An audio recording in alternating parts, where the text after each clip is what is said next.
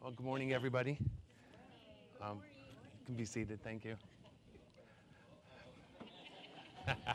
Self-defense there. uh, I will. Well, you know what? I want to open up this morning by wishing my daughter, Jennifer, a very happy 38th birthday. Jen, I love you. I hope you have a great day, and we'll be talking later. So glad you're online and listening with us, and be blessed. Pastor, thank you very much for sharing this platform with me. It's an honor. It's a privilege, and I never take it lightly. Regardless of what the outcome is, I never take it lightly. But you know, I was thinking this morning that God works in such mysterious ways because in the Bible, in Mark 16:15, it says, "Go into all the world and preach the gospel." And every time I've looked at that, I thought, I actually walked away like thinking, kind of sad, thinking, well, that's never going to happen. But guess what? Here I am in Dubai, Guatemala, India, South Africa, Qatar, Japan, all across the United States, and many other places. So God works in incredibly mysterious ways. He's amazing. He's sovereign. He's a merciful God. And it's an honor and a privilege for all of us to be his children. So I want to start out by telling you last night, my wife and I attended a wedding feast in Arlington Heights, Illinois. And my wife, kept asking me to turn the water into wine. And so once I got past that temptation, we were able to enjoy a great feast. It was a live musical band, and we were able to do a few dances, very slow dances for obvious reasons. But we had a great time. In Luke 6:45, it says this, "Out of the abundance of the heart, the mouth speaks." And this whole week, while I was preparing this message, spending more hours than I imagined that I would spend, I would go to work early in the morning. I usually get into work somewhere between 5 and 6. And the first person through that door was going to get an earful from me. After spending and just loaded with the word, I wanted to talk to somebody about it.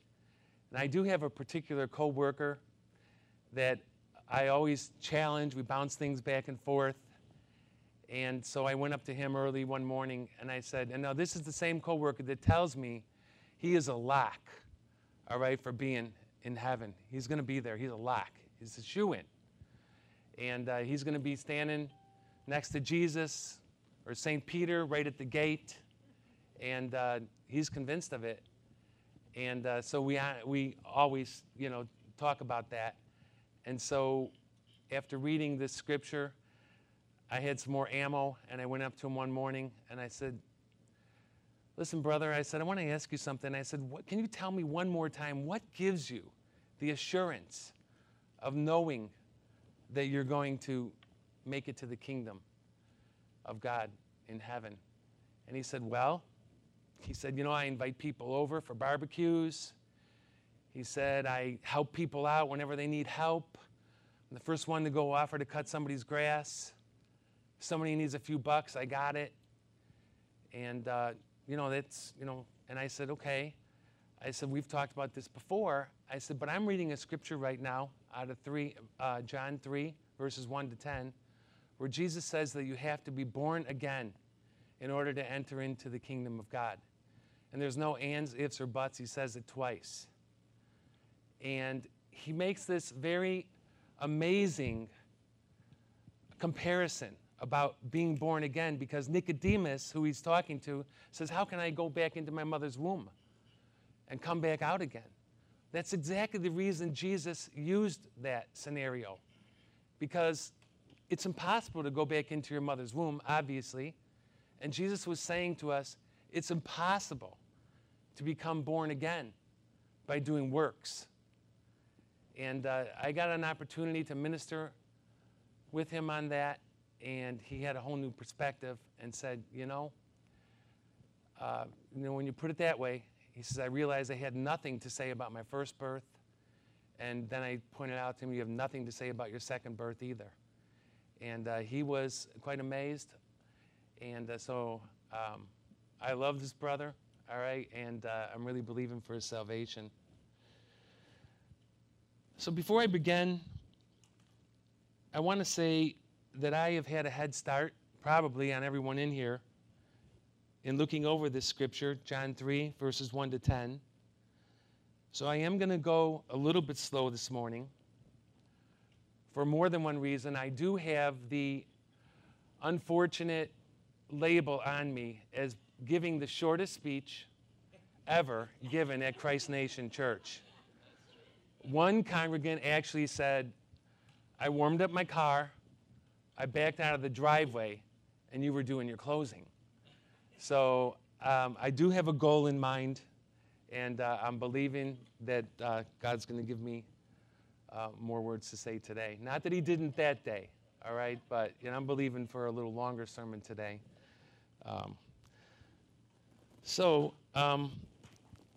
If I lose you along the way, okay, during this, just stay with me, because I promise you, as I get closer to the end, I'm going to bring it all to a close, and it's going to make sense. Let me pray before we get into the word. Father, I thank you for this opportunity. You're an amazing God. You're awesome. I pray, Lord, that you open hearts to receive your word today. I pray, Lord, that you give me the ability to articulate the exact way that you showed it to me this week. I pray, God, that people will be touched and there will even be salvations through this message today. In Jesus' name, amen. What a wonderful, well-known text. Marvelous, evangelistic, and challenging passage that addresses all of mankind. The teacher here is Jesus Christ, the Son of God. Nicodemus comes to Jesus by night and says, Rabbi, we know that you have come from God as a teacher. No man can do these signs that you do unless God is with him. So I'm going to back up a little bit to John chapter 2, verse 23, where Nicodemus comes to Jesus and says, we. And I'm going to read 23 of the second chapter of John. It says, now, when he was in Jerusalem at the Passover, he's talking about when Jesus was in Jerusalem at the Passover during the feast, many believed in his name, observing his signs, which he was doing. So many, and Nicodemus is saying we. So the we, he's referring to probably other members, other Pharisees, many of the people, and the signs he's talking about were the signs that Jesus was doing during those feasts. He was opening up blind eyes. He was raising people that were lame, probably out of crutches, doing all kinds of miracles. So this is the first time, really, that the people in that day, the Pharisees, that they'd even seen any of these signs. It's been like, or in these miracles, it was like 400 years since the last prophets. And so we can go back all the way to Elijah and Elijah. And so that's what Nicodemus was saying here. He comes to Jesus by night and says, we know that you have come from God as a teacher. No one can do these signs that you do unless God is with him. Nicodemus was a Pharisee. He was a member of the Sanhedrin. It's an elite group of 71 that were higher up. They were in charge of making all the major decisions of the Jewish beliefs that day. He was considered and very highly respected I can only imagine that when these Pharisees and the members of the Sanhedrin would walk down the streets, that people would be nudging each other and say, hey, do you know who that is? That's Nicodemus. He's the teacher of Israel. So my point here is he carried a lot of weight. In Matthew 23, Jesus exposes the hypocrisy of the Pharisees and warns of following their beliefs. He says they say one thing and they do another. They put heavy demands on you, which they don't even put on themselves. That was his whole point. Now, Jesus responds to Nicodemus. He responds to Nicodemus by making a statement to a question that Nicodemus did not even ask. And he says, truly, truly, I say to you, unless one is born again, he cannot see the kingdom of God. Nicodemus said to him, answered Jesus, how can a man be born when he is old? He cannot enter a second time into his mother's womb and be born, can he? Jesus answered, truly, truly, I say to you, unless one is born of water and the Spirit, he cannot enter into the kingdom of God. Now, clearly, this passage, this portion of Scripture, cuts right to the heart of salvation through the process of regeneration. And just hold on to that word. We'll get back to it later. But it cuts right to the heart of salvation. And the analogy that Jesus uses, comparing the first birth to being born again, is brilliant. Obviously, we had no say in our first birth.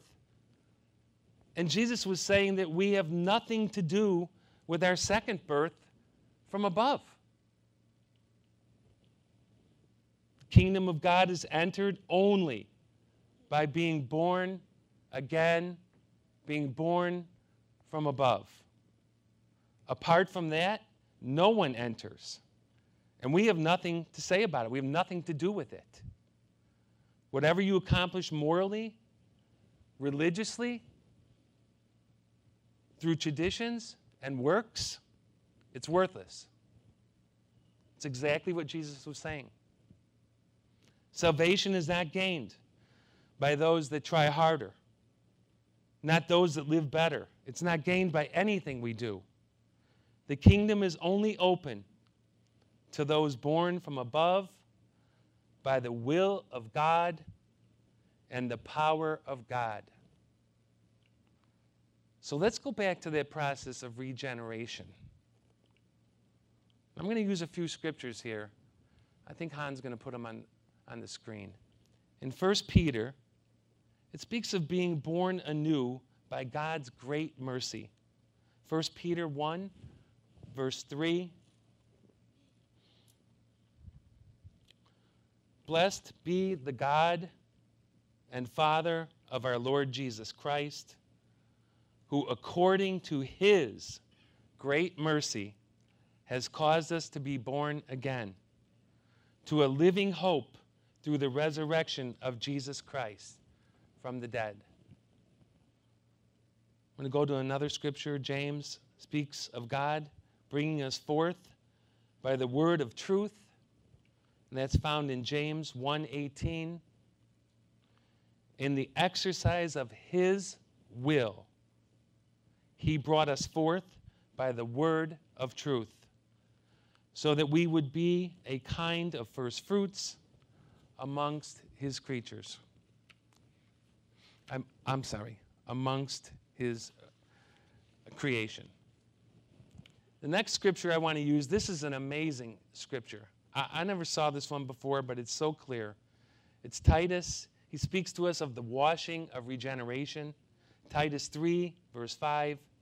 He saved us, not on the basis of deeds which we have done in righteousness, but according to his mercy, by the washing of regeneration and renewing by the Holy Spirit.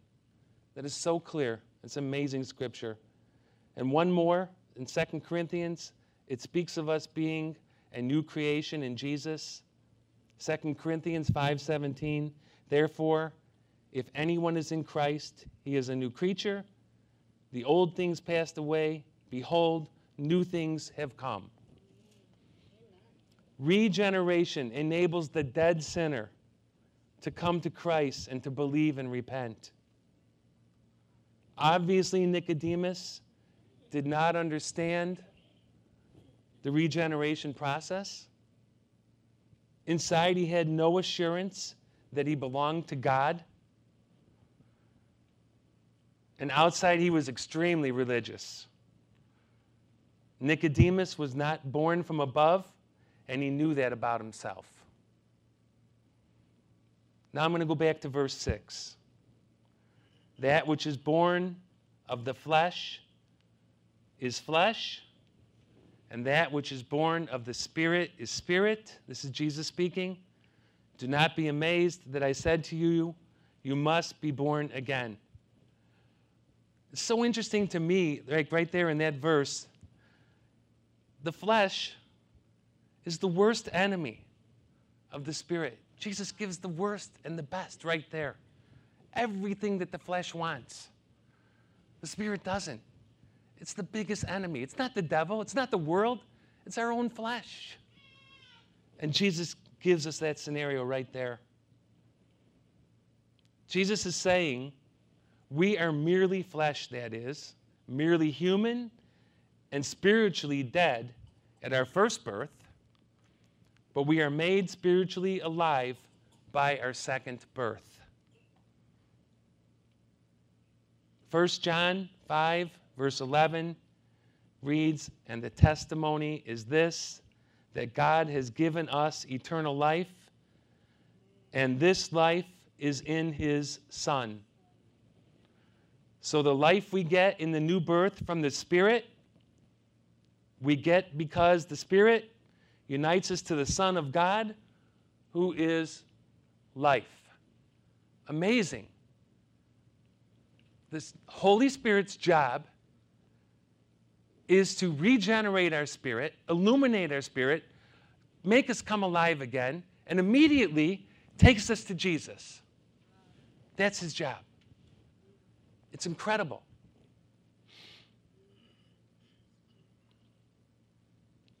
In 1 John 5:1, it says, whoever believes that Jesus is the Christ is born of God.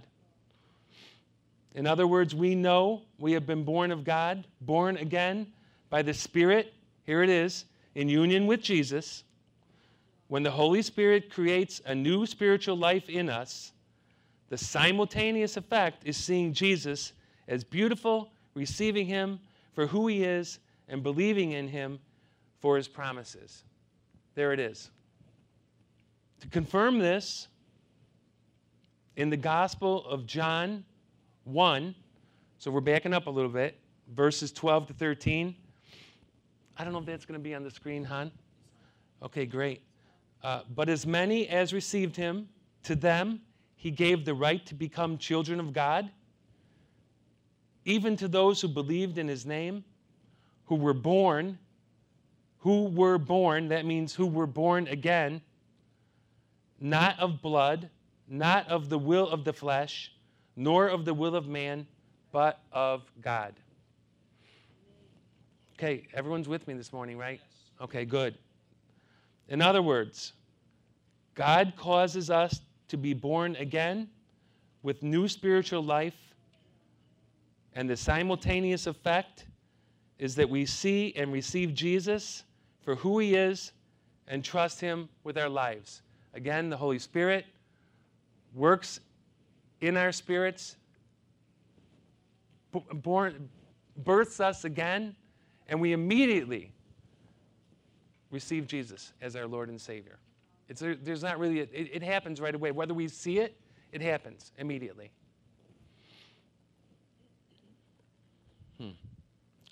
Okay, now we come to verse 8. The wind blows where it wishes, and you hear the sound of it, but do not know where it comes from and where it is going. So is everyone who is born of the Spirit. Jesus is comparing the work of the Spirit of God in the new birth to the way the wind moves and the way the wind causes effects in the world without being seen and without being controlled by us. Can any of you control the wind? Right.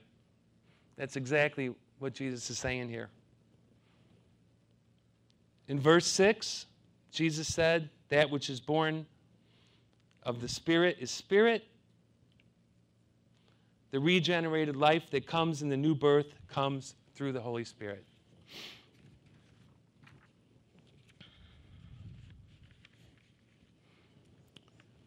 In John 6:63, it reads like this. It is the Spirit who gives life. The flesh profits nothing. And the words that I have spoken to you are spirit and are life. So the new life that comes from the new birth is the work of the Holy Spirit. This is how the work of regeneration is done. We have a Greek philosopher sitting 3 rows from the front here. So I know if I'm wrong about this, I'm going to be corrected. It says, in Greek, the word for wind and the word for spirit are the same. Just give me a thumbs up, Kristen. All right. All right, we're good. So the word spirit and the word wind in Greek are really the same word. So the wind is being treated as a picture of the Spirit, okay? And Jesus gives us 4 things about the wind. Number 1, it blows where it wishes. We can't make it blow any other place. It blows where it wishes. The Holy Spirit is free, moves about according to His will, not ours, as hard as we try. Number 2, Jesus says, and you hear its sound. This means that there are effects of the invisible wind. You cannot see it, but you know there is wind because of the sound or the pressure against your face. You can see the leaves blowing, the trees swaying, the waves across lakes. And so it is with the Spirit in regeneration. You cannot see Him, but the effects are evident, right? We know what the effects are of the Holy Spirit when He comes in and births us anew. Number 3, Jesus says, you do not know where it comes from. This emphasizes you did nothing to cause the movement of the Spirit, and you do not control the movement of the Spirit. The Spirit works in ways we do not fully understand. And number 4, Jesus says, you do not know where it goes, you cannot determine its origin, and you cannot determine his destination. The Spirit is free. He goes where He wills. Then Jesus makes the comparison with the Spirit's work very clear in verse 8. So it is with everyone who is born of the Spirit. You have heard how the wind works. In this way, everyone who is born of the Spirit comes to being alive in Christ. The point of emphasizing the freedom of the wind in producing its effects is to make plain the freedom of the Spirit in producing people who are born again. Okay, we're all on the same page here, right? Good, good. So what verse 8 is teaching,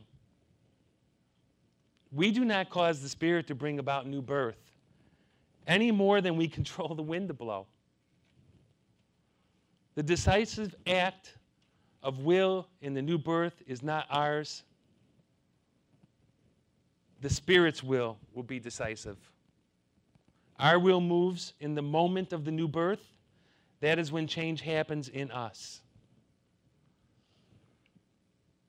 The main effect of the wind, the Spirit, is that we are made alive spiritually, born again, born from above.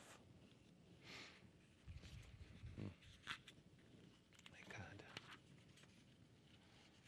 Our will moves to receive Christ and to believe in Christ. Our wills move because the wind is blowing. We do not move first. Our wills are awakened and move toward Christ because the Spirit blows. He blows where He wills, and He gives life to whom He wills. In verse 9,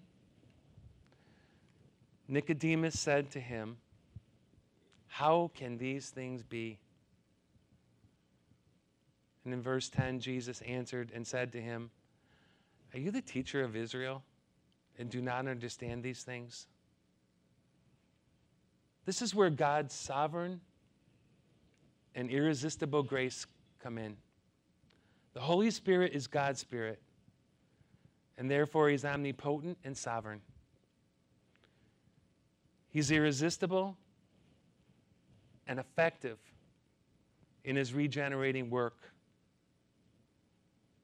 This doesn't mean that we don't resist Him, because we do.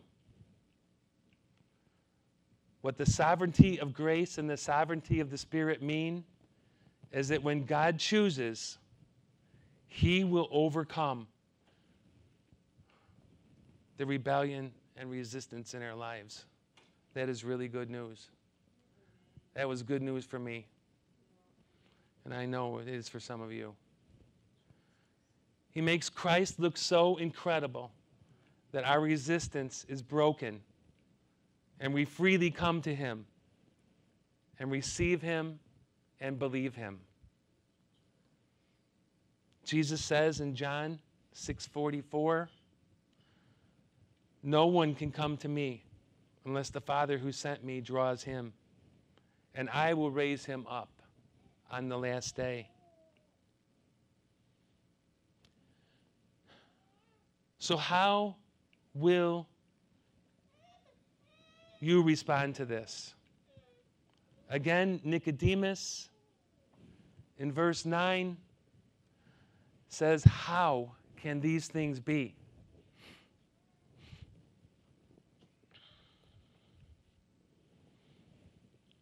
However, we see at the end of the Gospel of John 19, verse 39, Nicodemus risks his life and spends his money to show his love of Jesus. Now listen, I'm going to just suggest a scenario because something happened to Nicodemus. I really believe it did. From the very beginning of John 3:1 to 1939, something happened. So I'm going to suggest a scenario. This isn't written in the Bible. This is a possibility something like this happened. Jesus, it's Nicodemus. I need to ask you about the Scriptures. Jesus, it's Nicodemus. I'm seeking the truth about the Scriptures. Yes, Jesus, it's me, Nicodemus. In Matthew 7:7, it says, "Ask, and it will be given to you. Seek, and you will find. Knock, and the door will be opened."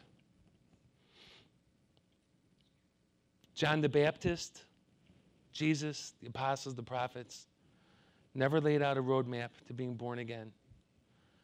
They only said, repent and believe. It's the Holy Spirit's job to illuminate our spirit and lead us to Christ. And immediately our spiritual ears and eyes are opened.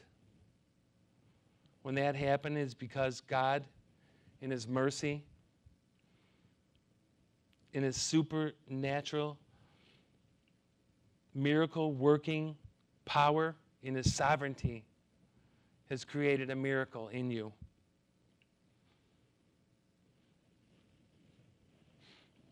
A wonderful pastor of a well-known church put it this way as I listened to him this week.